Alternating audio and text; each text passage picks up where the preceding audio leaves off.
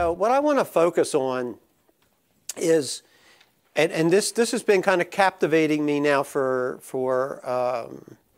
a couple weeks anyway. It's this last week of Christ's life. It's like at times we just kind of make, Easter like a lot of other things. It's more of our Christian holiday than it is what was God actually doing? What was happening here? And when I went through and looked at the week and the various things that were happening, it brought me to this place. And I yesterday it hit me in the afternoon. I'm working on this, and I just sat. I was at my office. I just sat in the chair for a while, and I found myself. I was going back and forth between amazement and weeping. At this, here we are, we're down. There's 1 week. And in that week, everything Jesus did and said was so distinct, because in just a few short days, a seed was going to be sown into the ground. In just a few short days, the leaven was about to be put into the lump. And the people around town had no idea. Even as we know, when you read through the Gospels, at this point, the disciples hadn't even figured it out. They're still arguing over who's going to be first, who gets to sit here, what about, they are totally off the mark of what is about to be accomplished. But the Word became flesh and dwelt among us. And we killed him. He chose love towards us. And murder was our only response to true love. And that's all starting to hit the ending point in this week. And Jesus knew it. So for him to walk out this week, I would surmise that there was a certain level of within him of it's not all done. They still don't get it. And for him, there was this place of I've come to do the will of the Father. I'm doing and will do what he's asked me to do. And in that, as we learn to rest, he also had to rest. Because he's surrounded by voices that are telling him you should be doing it differently, or you shouldn't be doing it at all. Because nobody was getting it. And so as we go kind of start walking through this, so Saturday and Sunday, Jesus drew near to Jerusalem from John 11:55. I'm not going to read all the verses because that will take a long time. That's why I put them, and then you can go home and read them for yourself. And Jesus drew near to Jerusalem, John 11:55, arriving at Bethany 6 days before the Passover, John 12:1. On a Saturday, Jesus was anointed at Simon the leper's house, and there's the scriptures for that. And on Sunday, a great crowd came to Bethany to see Jesus, which is John 12:9. So coming in, he comes into he comes near to Jerusalem. He's staying at Bethany, and it's all about the Passover. And of course, the Passover is the culmination of everything that the Old Covenant has spoken of. At some point, a permanent atonement has to take place. Because the way the atonement of the Old Covenant is structured, it requires doing it over and over and over again. And as the New Testament tells us, it never brought anybody to a point where their conscience was actually cleansed. And actually, in the celebrations and the feast days, I'll say it that way, the feast days that were Passover, Pentecost, Tabernacles in particular, all of those, though times of celebration, times of being focused at the temple and all, always brought the person to this place that I'm not complete yet. I have to do this on an ongoing basis. And so here Jesus now arrives at Jerusalem in the week of Pentecost. On Monday, the next day, John 12:12, Jesus entered Jerusalem,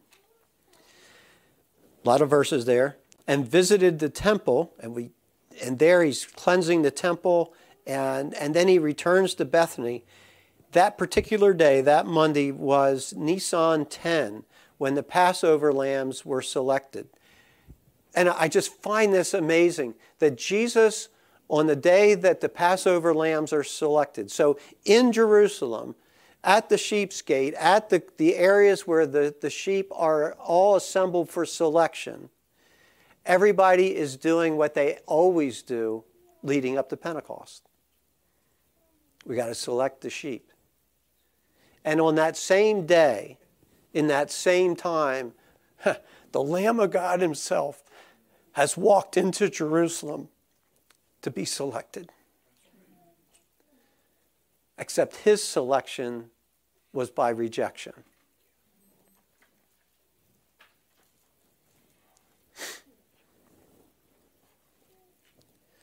So he visits the temple, and we've talked about this before. But the whole place of cleansing the temple, what was he demonstrating? What was he calling people to? And the court area where the money changers would have been, the court area where the animals are. We've all talked about this before, but that area of the temple was called the court of the Gentiles. And what was Jesus angry about? Instead of a place where the Gentiles could come and hear the voice of Yahweh, they had filled it with money changing and animals for a sacrificial system that they didn't even have faith in. So he drove out, and again, just reiterating some things. Jesus never took never took a whip, because he didn't give a rip. I knew it was supposed to be there somewhere. Jesus, when he took the whip, he never struck a man or woman or child with the whip. He drove the animals out of the temple. And it doesn't even say that he struck them. I mean, most animals that have been around whips have that figured out. You show it to them, I'm out of here. Just get me in the right direction, I'm going. And so it's this place where Jesus wasn't exhibiting violence. He was actually exhibiting what freedom and liberty are supposed to look like, and how you've contaminated it with the violence that you've created by holding to a system with idolatry, instead of realizing that this was intended as the court of the Gentiles, to be the place where a Gentile could actually walk into the temple without, because as a Gentile, I couldn't go through mikveh, I couldn't be washed. But there was a place in Yahweh's heart where even the unclean can come and hear his voice. And that was the court of the Gentiles. And it was filled with money changers and animals waiting to be bought for sacrifice. That was never God's intention. That was never his plan. That was only the idolatry and the corruption of people. So Nisan 10, the Passover lambs are being chosen, and Jesus walks into the temple. Likewise, the entry into Jerusalem was the day when Jesus presented himself, as I said, as the Paschal Lamb. Here I am. On Tuesday, on the way from Bethany to Jerusalem, Jesus cursed the fig tree. And in Jerusalem, he challenged the temple practice of selling on the premises. Some religious leaders began to plot ways to kill him. That evening, Jesus left Jerusalem, presumably returning to Bethany. So he's in and out. And if you've been watching The Chosen, probably this has given me at least the most understanding of, to be in Jerusalem. I mean, at this point, he's a wanted man. And his close circle, they're not far behind him in being wanted. You didn't just move around the town like you wanted to. I mean, you had to be careful what streets you were on. You knew where the Romans were positioned. So to move in and out of Jerusalem was not an easy task, but absolutely necessary, in that he couldn't hang any place too long before somebody said, hey, Jesus is over there. And when you had at this point, the reputation he had, and probably, I don't even know what session it was this year on The Chosen, but he had been out of town and nobody knew where he was at. The disciples are all hanging around in town just doing their normal stuff. And then all of a sudden somebody comes running down the street going, he's back. And that's all it took. And now the whole city starts coalescing around him, just on the word that he's back.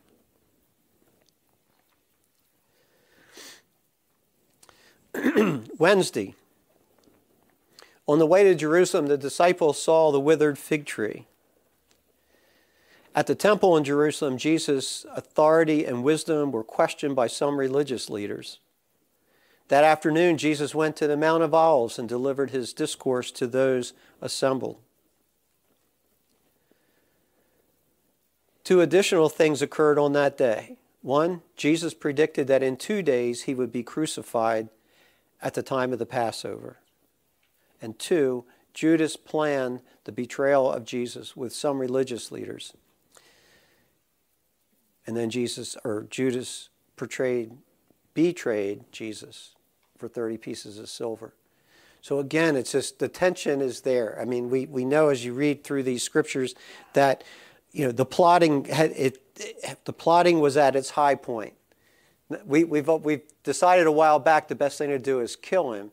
What we're not sure is when and where. How are we going to pull that off? Who's going to be involved? How is this all going to mix? And at the same time, Jesus is declaring who he is and what's about to come. And even then, they're still struggling. What? 2 days you're going to be crucified? It can't be. It can't be. I mean, you've got too much more yet to do. By Thursday, Jesus and his disciples prepared the Passover lamb. And that's an interesting thought, that Jesus and his disciples prepared the lamb. Well, what did that mean? They slit its throat and prepared it. That's what every family would do. And I don't know, but what that must have felt like for him to do that, to prepare the Passover lamb, knowing that he was about to be the last Passover lamb.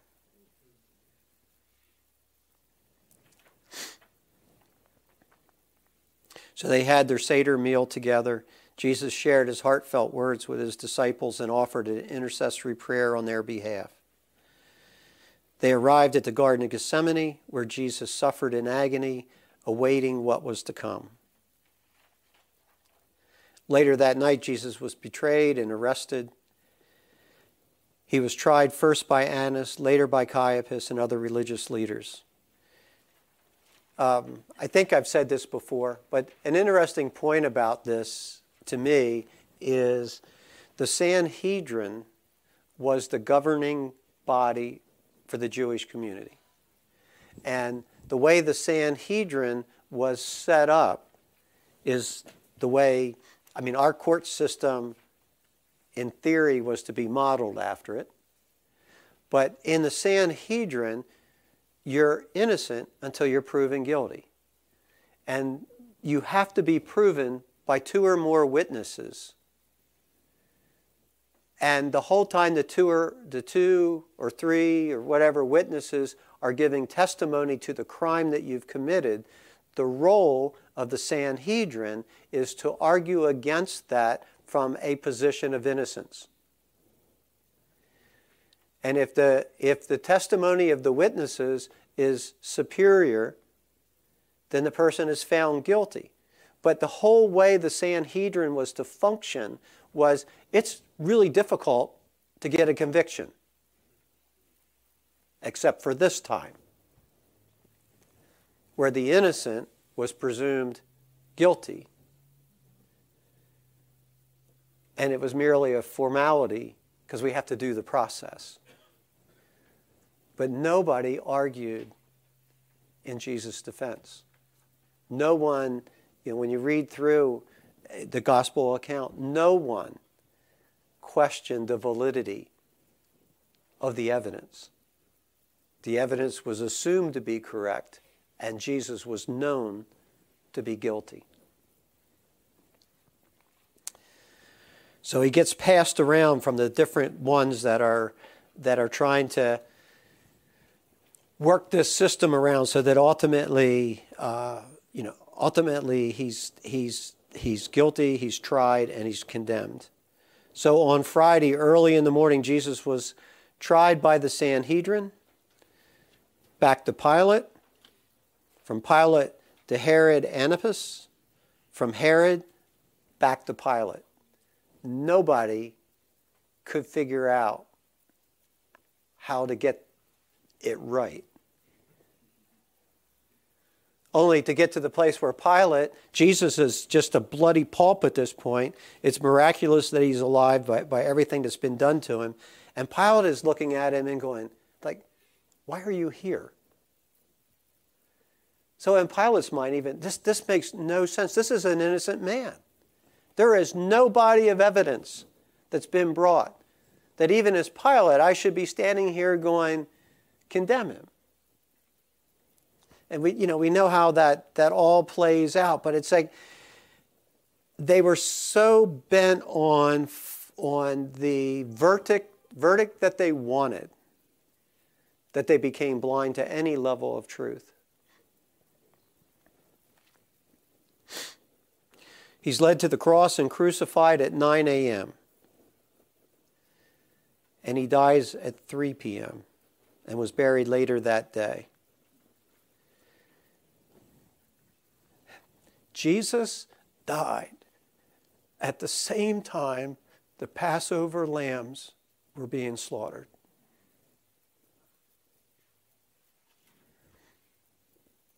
I mean, it's just incredible to me. This isn't just a story that bumps along. This is the hand of the living God becoming flesh and stepping into our humanity, stepping into our world, our society, our culture, all that he did.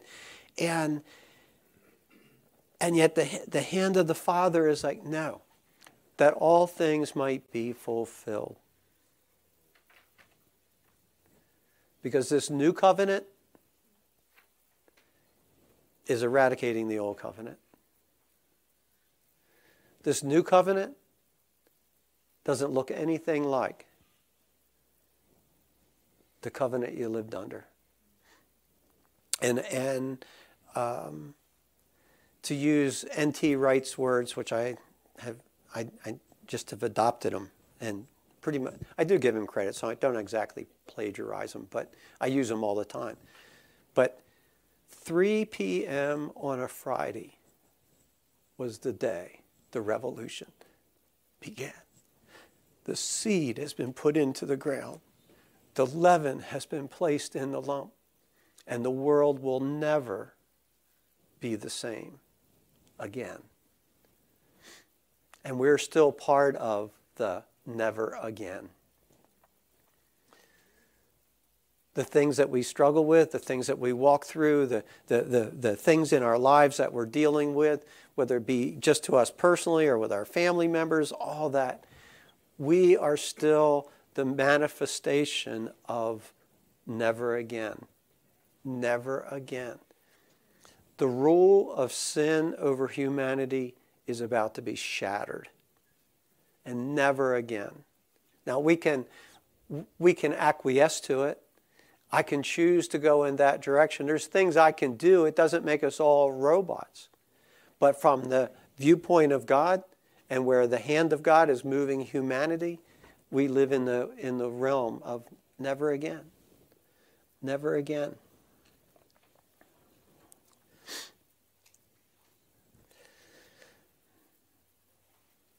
So I don't have this in my notes. So I'll step over here because now I've stepped away from my notes.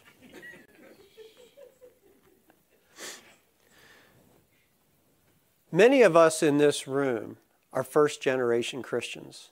Others of us have the privilege to be from multiple generations of believers. God bless you. There's things that you get a benefit from that your ancestors have sown into your life. And that can't be taken away from you. It's there. It's part of your DNA. It's part of your family. And others that you have died and went to glory before you even were thought of have sown into your life. Their prayers are in your life. Their words are in your life. Their actions are in your life. All those things. There's others of us that are first-generation Christians. Now, when I'm using the term first-generation Christian, I'm not talking about Christmas and Easter. I'm talking about families that were actually born again, pursuing God, and we grew up in an environment where the discussions of who God is and what He does were a normal part of how we lived. Those of us that are first-generation Christians, we didn't have that. That was not our experience. We might have had some exposure to Christianity, but not to the living God and knowing, as Valerie said so well, as soon as they told me I could talk to God, I haven't stopped. Nobody told me I could talk to God. But like her, once I found out you can, it's like, this is pretty cool. I think I'll just talk to God a lot. So for us as first-generation Christians, we're establishing the never again for the first time on the earth. And it's hard work because we don't get to stand on the shoulders of our previous generations as we step into this. But it doesn't make us a victim. It doesn't make this impossible. It just says we now have the responsibility of sowing into future generations in our family who we will be in glory before they ever show up. But I am sowing into them. My words now will be there for them whenever they show up. My words are part of what I'm giving them. And when generations have worked at building the never again, that's one platform. For those of us that we're the first generation building the never again,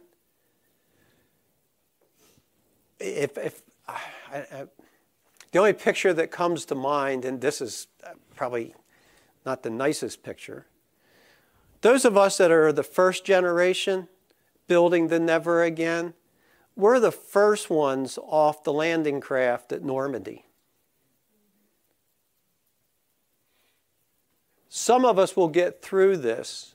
A lot of us are going to give our lives, but what are we giving our lives for? We're giving our lives for the next landing craft and the one after that. Because at a certain point, the landing craft drives up on the beach and everybody walks off.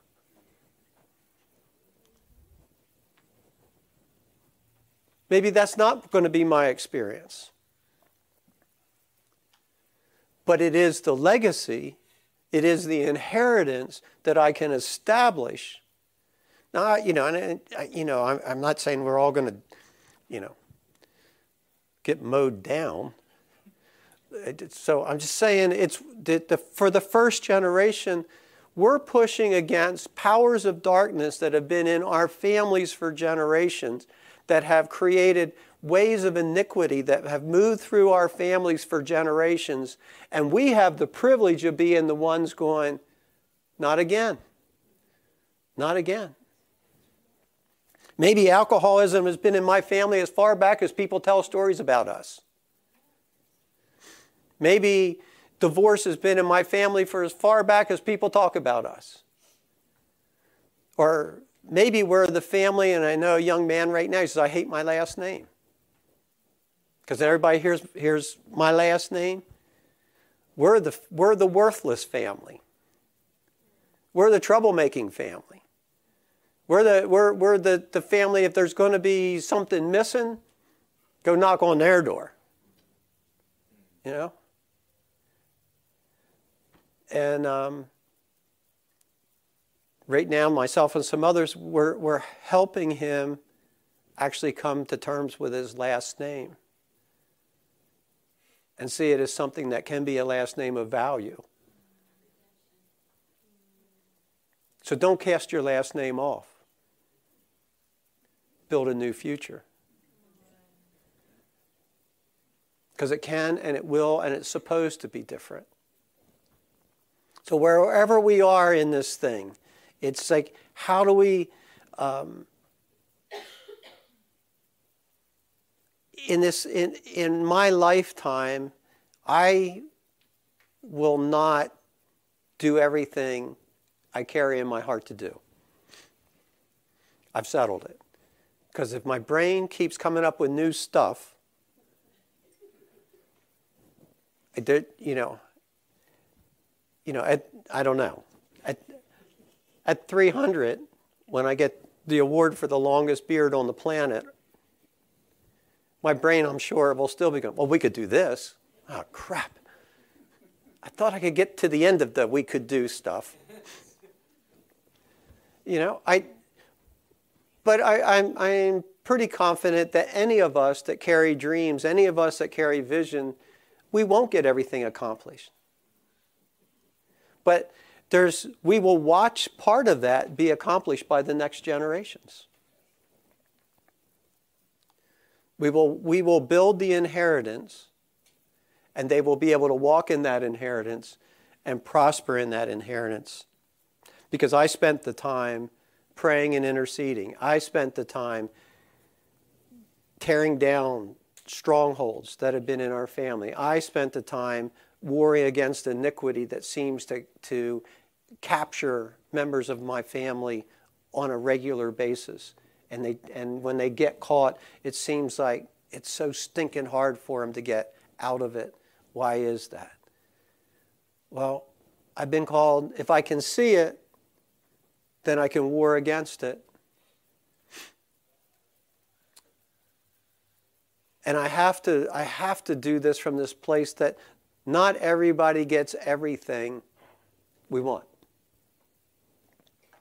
And sometimes with our family members, everything we want for them, they don't get it.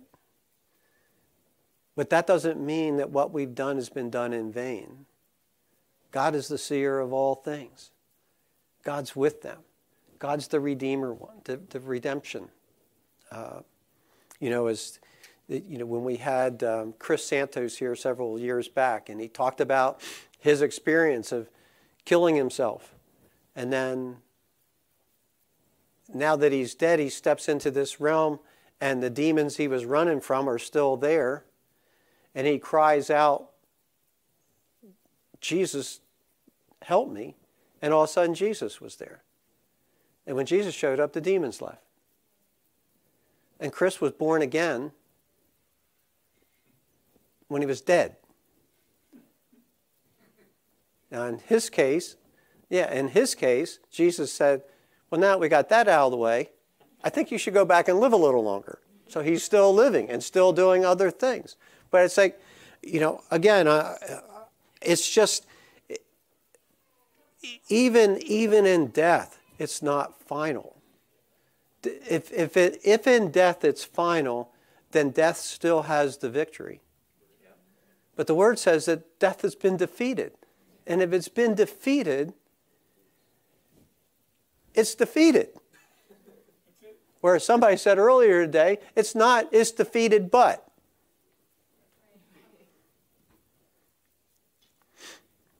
And I'm certainly no English scholar, but I think one thing I know about the word but, if you put it in a sentence, wherever but appears, it negates everything on that led up to it, and it establishes everything that's after it. So maybe we need to be delivered from but. Amen. Yeah. Get your butt out of here. Yeah, get your butt out of here. So, okay. On Saturday, Jesus' body was in the tomb during the Sabbath, and the Pharisees hired the Roman guards to keep watch of the tomb. And finally, on Sunday, Christ was resurrected from the dead. He was the first of many resurrections to come, which was the type of first fruit offering. Start of unleavened bread, the first fruit offerings were made the day after Sabbath. So again, everything had its place. Everything in that week, Jesus, both in what he said and what he did, was speaking volumes about who he is. So I would encourage you, maybe take this list, which is why I did it this way, and as we go through this week, take each day and the scriptures that pertain to that day. Maybe just give a time of meditation and see what Holy Spirit wants to say to you about that. And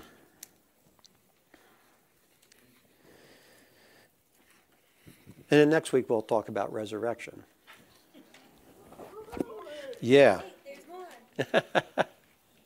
It doesn't end. Father, I thank you for today. I thank you, Lord God, for having habitation with us. Lord, that we get to come into your courts. And in your courts, there's this place of union with you. That, as the scriptures tell us, that we can come boldly to the throne of grace. We don't have to back in. We don't have to crawl in. We don't have to come in with our heads down. That we can just boldly come to the throne of grace. Because we're in union with you. So I thank you for this company of believers. I thank you for the healing that you're releasing in all of us and through all of us. And Lord, may we be a people who just celebrate you through all the circumstances, knowing that you are our deliverer. You are our provider.